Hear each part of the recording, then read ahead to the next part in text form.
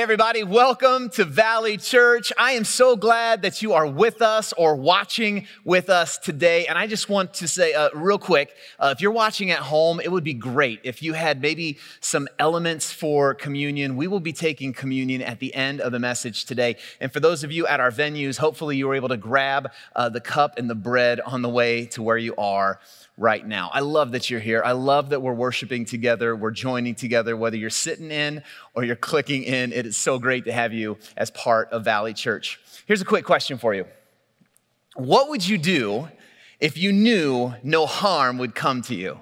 There's things in our lives that we kind of have put the pause on, or maybe we haven't taken that step of adventure and risk. But if we actually knew absolutely no harm would come, we might do it, right? We might take that risk or that step of adventure. You know, my kids, as a young dad with young kids, they always loved when I threw them up in the air. I would just throw my kids up and I would catch them, and I loved it.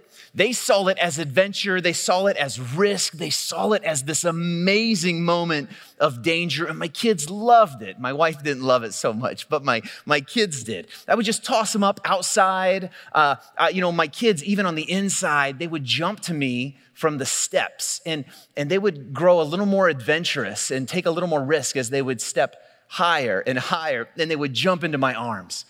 Sometimes they would jump at me even when I wasn't looking or when I wasn't prepared. They trusted me.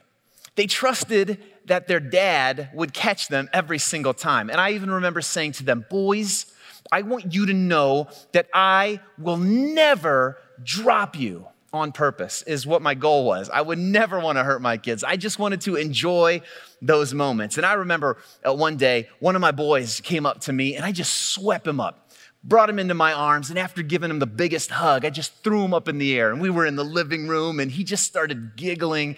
And what I know about me, and it's probably true for dads out there, when our kids giggle, it's like a drug. We just want more and more and more. And I threw him, and he giggled. Then I threw him a little higher, and he giggled. And I threw him so high, boom. He hit his head on the ceiling. We had vaulted ceilings. I didn't realize I was on the angled part. And he came down and he wasn't giggling. And I'm like, things are okay. This is okay. You think this is funny, right? It's just some nervous laughter. And he was fine. He was fine. I never dropped any of my boys. I've never actually dropped any children. But I loved tossing. I loved having that moment with my kids. And for the most part, they felt invincible in those moments. You know, the Lord said something to the Apostle Paul. Pastor Quentin went over it last week. He did such a great job of painting the picture of where Paul was in the city of Corinth. And here's something that we read last week. The Lord said to Paul in a night vision, don't be afraid, but keep on speaking and don't be silent. For I am with you, and no one will lay a hand on you to hurt you, because I have many people in the city. I love that.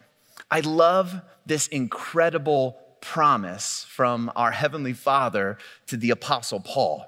But the other thing I love about this is it just makes Paul to be this regular guy, which he absolutely was. You know, Paul is kind of in the same category as each and every one of us. He's not a superhero. This guy, he knows a lot. He knows so much about Scripture, and somehow the Apostle Paul has unlocked this amazing level of obedience in his life, but he's just a normal guy. You know, he has struggles and fears just like you and I. The Apostle Paul has questions and concerns that aren't different than the questions and concerns that you and I have. You know, and as much as the Apostle Paul has been an encouragement to so many followers of Jesus and to so many churches, as an agent of helping strengthen those churches, Paul still needed encouragement. He still needed this word from God in his life. God sees his concern. In chapter 18 here, God sees his concern and he notices that Paul needs encouraged. And he needs a little bit of a nudge to have that confidence to keep the mission going. We're still in Acts chapter 18. I would love it if you would grab your Bible or open up your YouVersion app and flip to chapter 18 or click over to chapter 18. We're going to start in verse 12 today, and we're still in Corinth. Pastor Quentin, he did a great job of defining this city and these Corinthians. And just as a reminder, Corinth was just a really immoral town. They were morally corrupt. It was kind of like the Las Vegas of Scripture, but actually not just Las Vegas. I mean, a lot of towns here in the United States have the same problems as they had in Corinth. And Corinthians was actually a slang term. It wasn't a positive word. If you saw somebody you liked, you wouldn't say, "Hey, Corinthian." It would be somebody that you were frustrated with or you didn't think were living a lifestyle that was very great. Slang term, it was very derogatory because of how corrupt the city of Corinth was. The city, they had personal issues thriving in the city. There were moral issues. There were incredible spiritual issues. This was happening in the city as well as in the church there in Corinth. These people were doing whatever they wanted to do, which is why the Apostle Paul was in this city. He was there to encourage, to align the church, to align Christians, and to bring the gospel to a people group that desperately needed to hear about Jesus. Let's pick it up in verse 12. While Gallio was proconsul of Achaia, the Jews made a united attack against Paul and brought him to the tribunal. This is not what we expect right now. I mean, the Lord just told the Apostle Paul that no harm was going to come to you. And all of a sudden, there's this united attack by these Jews. And by the way, Gallio is this new governor that is in charge in the area where Paul is. He's a government official. And all of a sudden, out of nowhere, Paul finds himself in front of this tribunal, which means he's in front of the court. He's in front of this judgment seat. This is crazy. He's under attack, he's under pressure, he's standing in front of a government official who will dictate and decide his future. This is absolutely not what Paul was expecting. God just said, "Paul, don't be afraid." And Paul's probably like, "Well, I wasn't until now. What is going on? This doesn't make sense."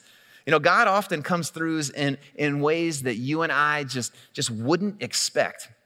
In fact, the more you and I see God in action, the more you and I should understand that we should expect the unexpected. God says some amazing things, and a lot of times we just don't wait for him or we don't see him coming. We should expect the unexpected. God doesn't work in the way that we work. God doesn't work in our timeline, and God definitely doesn't work for our wants. He is not a genie. In fact, when I think of expecting the unexpected, I really have to place myself where I belong, at this lower space to God's infinite wisdom and knowledge. Isaiah 55 verses 8 and 9, this is just a beautiful picture of how much God knows and how little I know.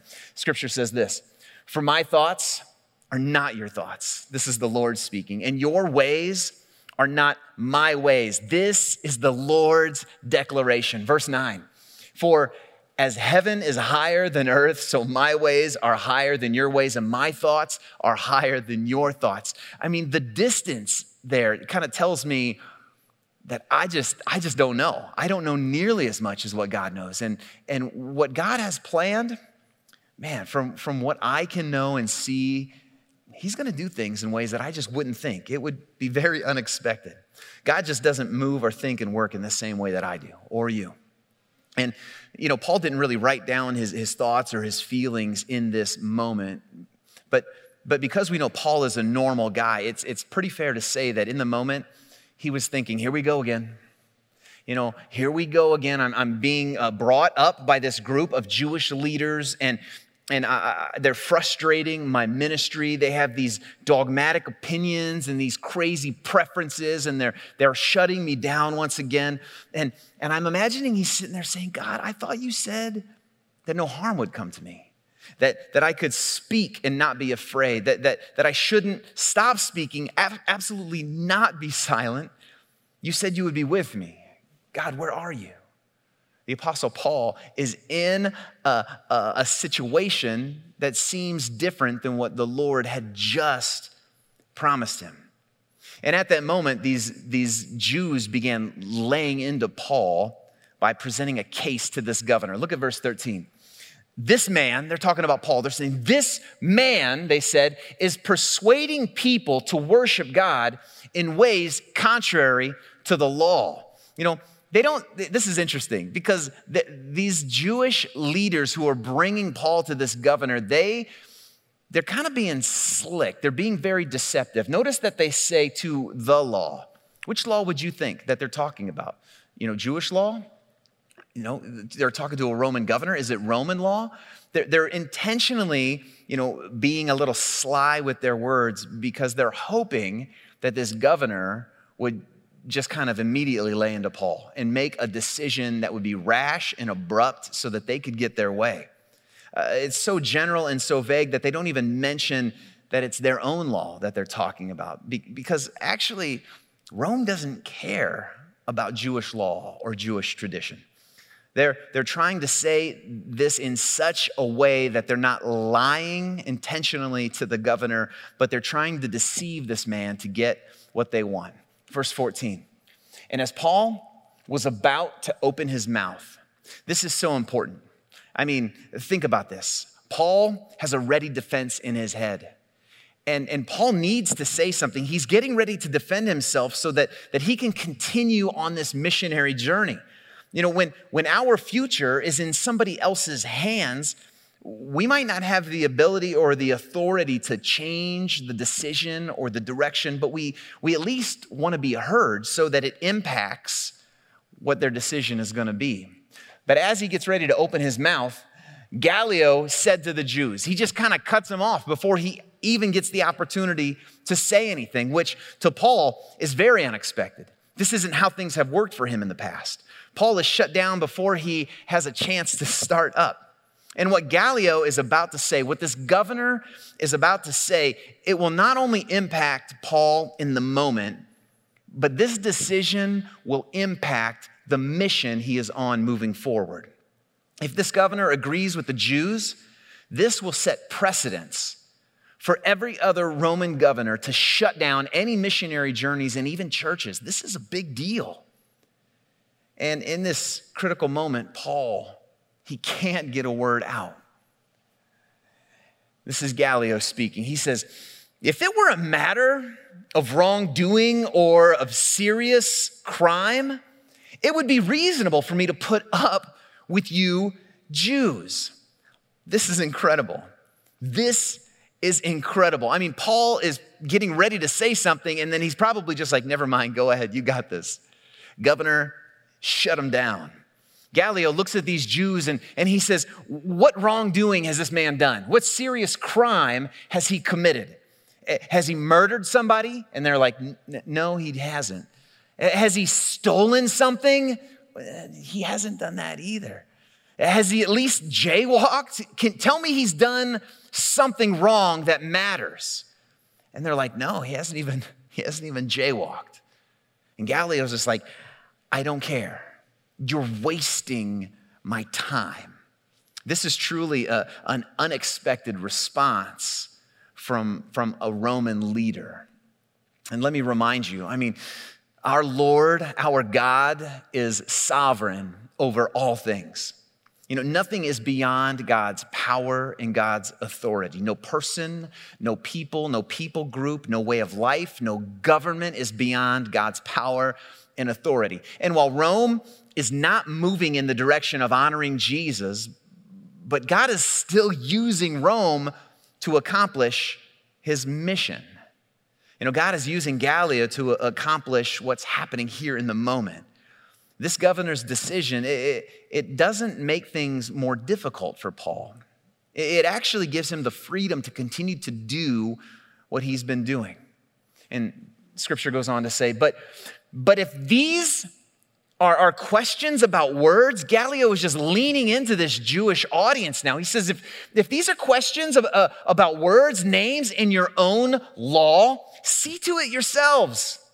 I refuse to be a judge over such things. What a jab. What a jab to the ego of this united group of Jews. And by the way, this isn't a private conversation that he's having. He's saying this in a place where others can hear. He's saying this is nonsense. This is ridiculous. This is not a reasonable matter. You're wasting my time. Can you imagine the level of embarrassment these well-educated men were experiencing and feeling here in the moment? No one likes to be told no. And no one likes to be shamed in front of other people. Gallio hands it to him. So he drove them from the tribunal. Get out of here. Get out of my court. I don't want to hear any of your nonsense. He shoved them out of the judgment seat area. He says, get away. And by the way, this is embarrassment on top of frustration. You know, the Jews, they've been kicked out of Rome. You remember that? At the beginning of chapter 18, we learned that the Jews were kicked out of Rome. So Rome doesn't care about their issue. Claudius kicked them out, and now they're being kicked out of this tribunal. It's kind of crazy. I mean, this is extremely unexpected. And now they're coming to this new face. You know, Gallio hadn't been in position. According to historical writings, he was kind of newly in position. They went from one ruler to another ruler, just trying to get the yes that they're looking for. It's kind of like watching a kid play their parents against each other. Have you ever experienced that? You've certainly done it at some time in your life, right? Where your kid or maybe you are like, hey, Dad, can I go to Billy's house? And Dad says, no. So what do? You don't go, right? You don't go. Wrong answer. You go to Mom and you ask Mom, right? You're kind of trying to play each other against each other. Hey, Mom, do you mind if I go to Billy's house? You're trying to get the yes instead of doing what's best. You start with the easy target. And what does the easy target say? Well, eventually, the easy target says, go ask your mom. And then when you go to Mom, you say, hey, Mom, Dad said it was okay if, which you know is really not true. Your dad didn't say it was okay. You just kind of are playing this game. You're trying to get a yes instead of really doing what's best. You know, when parents get wise, they begin saying, what does your dad think? So they can work together. Moms and dads, that's a tip. You know, these Jews, they've been kicked out of Rome. Now they're being kicked out of the court. And by the way, drove them from the tribunal. It doesn't sound real gentle and kind. He drove them away from the tribunal. This is a recipe for rage. You know, they're not getting what they want from Rome. These Jews are not getting what they want from the courts. They're not getting what they want from their local leaders. They're being called out. They're being silenced. They're being shamed. And by the way, they're already an angry mob. Their anger was pointed towards Paul, but now, after being shamed, they're uniting against their very own. They unite against their very own leader who couldn't get them what they wanted. Look at verse 17. And then they seized Sosthenes, the leader of the synagogue, and they beat him in front of the tribunal, but none of these things mattered to Gallio. What an unexpected turn of events for Paul.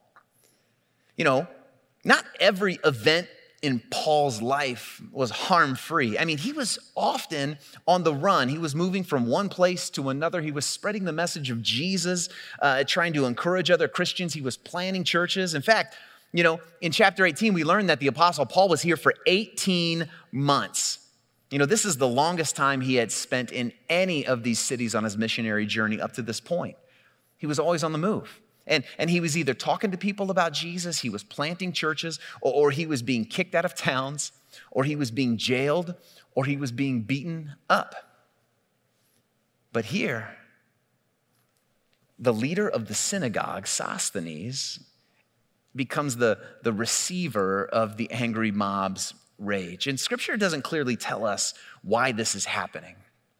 But being the leader of the Jews who have turned into an angry mob and not accomplishing the wants of the angry mob, it looks like the angry mob, not getting their way, turned on their leader.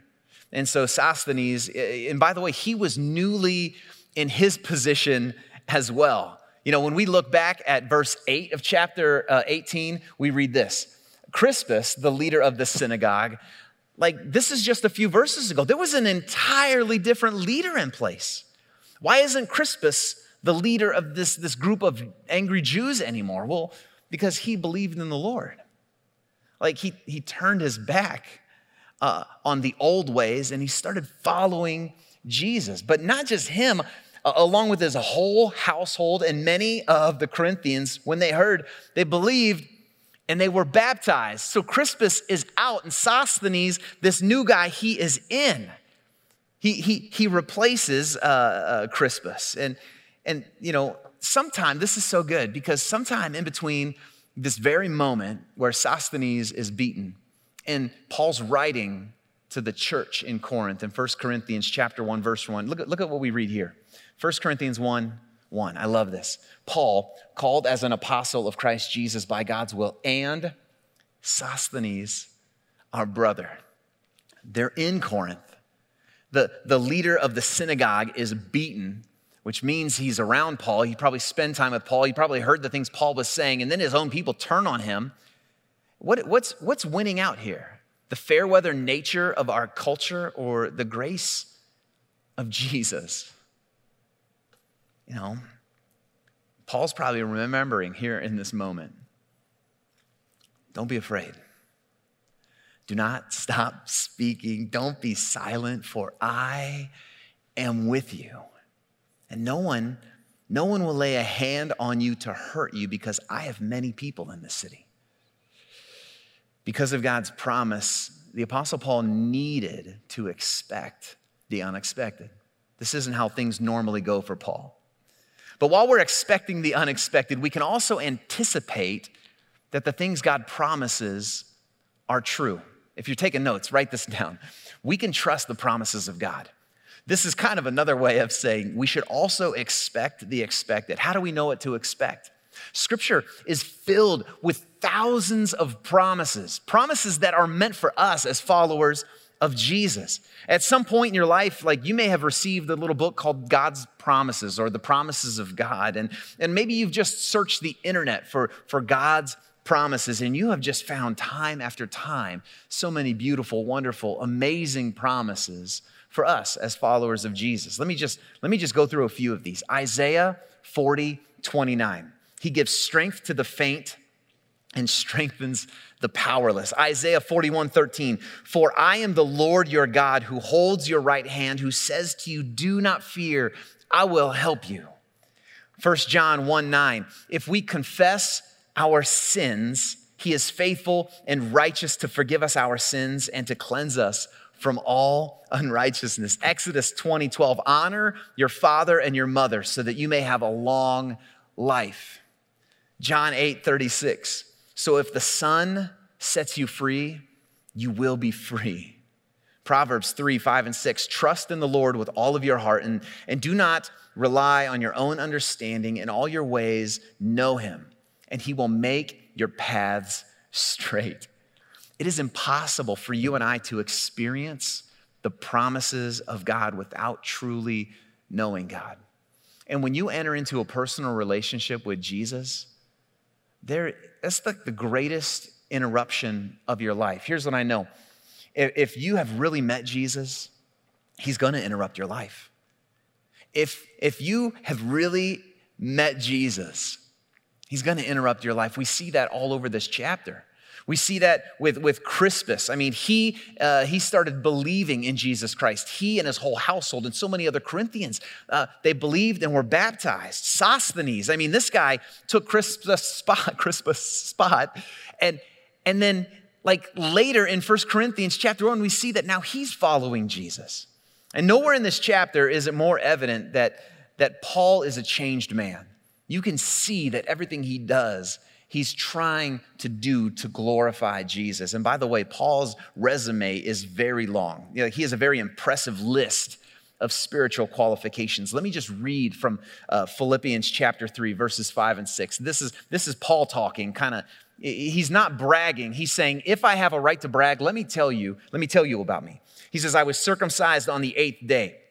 Of the nation of Israel, of the tribe of Benjamin, a Hebrew born of Hebrews. Regarding the law, I was a Pharisee. Regarding zeal, I persecuted the church. By the way, the Apostle Paul, he was a part of the first murdering of a Christian, the first martyrdom. He was there watching and encouraging him. He says, regarding the righteous that is in the law, he says, I'm blameless. I followed the law to perfection. If anybody has a right to brag, it's the Apostle Paul. But then the Apostle Paul, he meets Jesus. He recognized that he is a sinner in desperate need of a Savior. And even though all those things were very impressive by human standards, Jesus had a different plan for his life. Paul's life was interrupted and forever changed. If you're truly following Jesus, he's interrupted your life. If you're not experiencing that interruption, look at the person of Jesus, because he is calling us to live differently. You can't follow your own plan if you're following God's purpose. You just can't. And my guess is that right now, you are experiencing an interruption in life, or you're living in the interruption right now. You know, we want to see people grow in this new direction that Jesus is calling us to. Not the standard playbook that the world hands us, but in this new direction of new life that Jesus Christ gives to us. You know, next week, Pastor Quentin, he's going to ask each and every one of us to just come up with 2 bold faith moves. A bold faith move of spiritual influence and one of spiritual growth. One that drives our roots deeper in our relationship with Jesus, but one that spans our arms to a world that needs to hear about Jesus. I would love it if you just pray. Give you a week to pray about 2 bold faith moves to just be ready to kind of say, this is what I think God is calling me to. How to share, how to influence others, and how to grow deeper in my own walk. You know, Paul is living a life of spiritual influence. He had been in Corinth for a year and a half, and now here we see that it's time for him to go. So he sailed on to Syria with Priscilla and Aquila. And in verse 19, we read this: when they reached Ephesus, he left them there, but he himself entered the synagogue and he debated with the Jews. This is just what Paul does. This is a part of his pattern. He goes into towns, he goes into the synagogue, he has conversations about Jesus. He's engaging with people who are waiting on a Messiah, and he says the Messiah has been here and he has given his life for you. But he's only in Ephesus for a very brief time. When they asked him to stay for a longer time, he declined, but he said this: farewell. He added, I'll come back to you again if God wills. Then he set sail from Ephesus. You know, this marks the end of his journey. He's winding down his second missionary journey. And we see this a lot in our culture: if God wills. You know, to Paul, this meant I'm on mission. I'm on mission for God and with God, and I'm going to go wherever he tells me to go. And when he says stay, I'm going to stay. But here in the 21st century, when you hear somebody say, if God wills, it might mean, let me go home, let me pray about it, and let me tell you no tomorrow. Like we do that as Christians, don't we? You know, the text, here should be a lot more powerful and less awkward. He's really saying, I'm going to do whatever the Lord calls me to do. Verse 22, on landing at Caesarea, he went up to Jerusalem. He greeted the church, and then he went down to Antioch. He's just winding down his second missionary journey, and he's gearing up for this third missionary journey that he's heading out on. Verse 23, after spending some time there, he set out, traveling through one place after another in the region of Galatia and Phrygia, strengthening all the disciples. What an incredible bold faith move of spiritual influence. Paul understood what Jesus was saying when he calls us to be spiritual influencers, when he calls us to be bearers of light. You are the light of the world. You are a city situated on a hill that cannot be hidden. In the same way, let your light shine before others so that they may see your good works and give glory to your Father in heaven. I love this because Jesus isn't just kind of talking to the first century church. He's not just talking to people like Paul. He's talking to all of us. Maybe you even underline the word you in your Bible, or you highlight it in your YouVersion Bible app, because the you he's referring to is you and me. Like, we are light bearers. You and I, we get the privilege to live as light in a dark world. Sometimes living as light, it got the Apostle Paul in trouble. Like, you know that. If you've spent any time in your Bible, or if you have been listening to this message or last week's message, you know that Paul got into trouble because he was just very clearly vocal for Jesus. But this is the kind of trouble you want to get into. You want to get in trouble for doing the right things. You don't want to, live an uninterrupted life when God is calling you to take risks. You want him to interrupt that so that you can get back on mission. And here in chapter 18, we see Paul shining his light before men. And the result, what we know is that some gave glory to God while others persecuted him. And this is actually a pretty familiar scene, but maybe not in the way that you're thinking.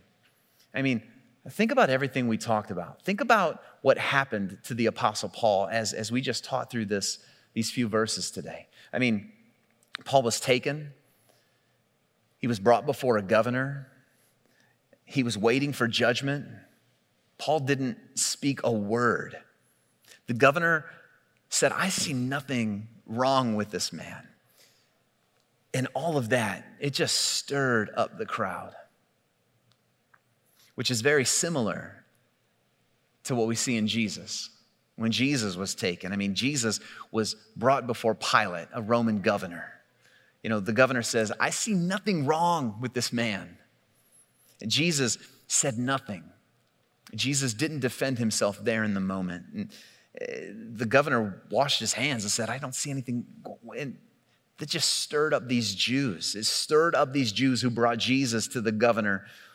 But instead of turning on themselves like they did here in Acts chapter 18, they had their eyes locked in on Jesus. They were going to do whatever they could to get the yes instead of doing what's best. They had a desire to murder Jesus, and they will do anything that they can to justify that. Jesus was interrupting their lives, and these Jews, they didn't want their lives interrupted. And my hope is that all of our lives have been interrupted by Jesus. That at some point in our lives, as we have been walking toward destruction, as we are living in our brokenness and our sin, and as we just kind of pursue more sin, it just leads to more brokenness. And my hope is that Jesus steps in and he interrupts us as we're walking this path of destruction. But when Jesus interrupts our lives, he just does it in the most amazing way. My hope is that he's grabbed your attention, that you have been interrupted by the grace and the mercy of Jesus. It's actually quite startling because it's so abundant and amazing and free.